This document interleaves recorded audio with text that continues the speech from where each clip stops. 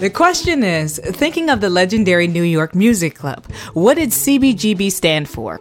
The choices are City Punk Garage Band, Classical Baroque Gospel Band, Country Bluegrass and Blues, or Cowboy Green Boy. Did you get it yet? It's Country Bluegrass and Blues. Founded in 1973, CBGB was originally intended to feature country, bluegrass, and blues, but instead became a forum for American punk and new wave bands like the Ramones, Blondie, New York Dolls, and Talking Heads. Murray, I know you must have hung out at CBGB's. Well, you'd have thought so, Tamika, but not really. I mean, I moved to New York City the same year CBGB opened, 1973, and I went there the week it opened. But that was the last time. I was only there once. And happily for CBGB Omfug, it quickly abandoned country, bluegrass, and blues and wrote itself into music history. Me, I missed all of that. My bad. Well, wait. What was the other acronym? Omfug.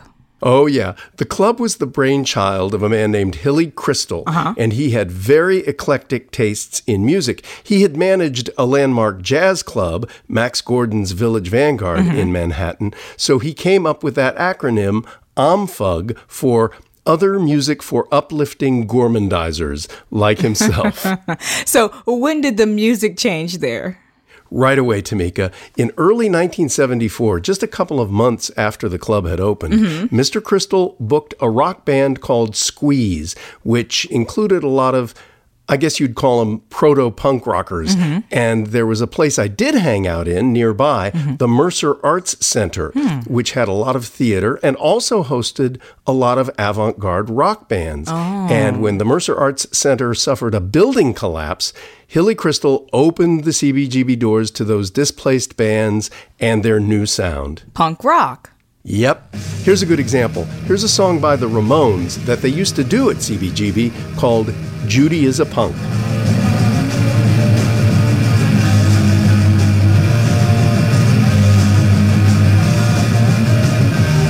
And some of the other bands there were Patti Smith, Television, the Heartbreakers, the Talking Heads, Blondie, and later the Police, Sonic Youth, the Beastie Boys, Guns N' Roses. They all called CBGB home.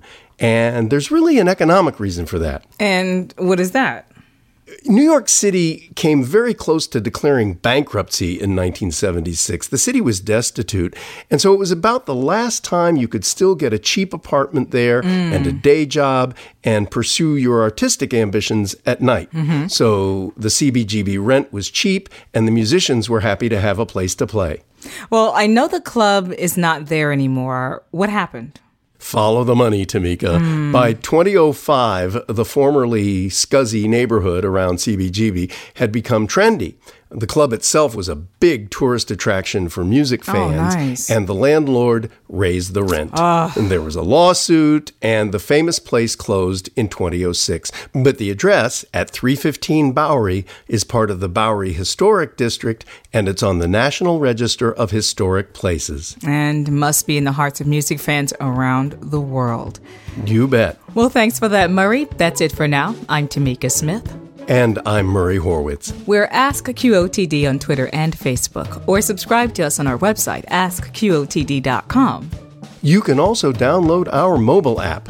Just search for Question of the Day in the App Store. Come back tomorrow and ask your smart speaker, what's the question of the day? Learn something new every day.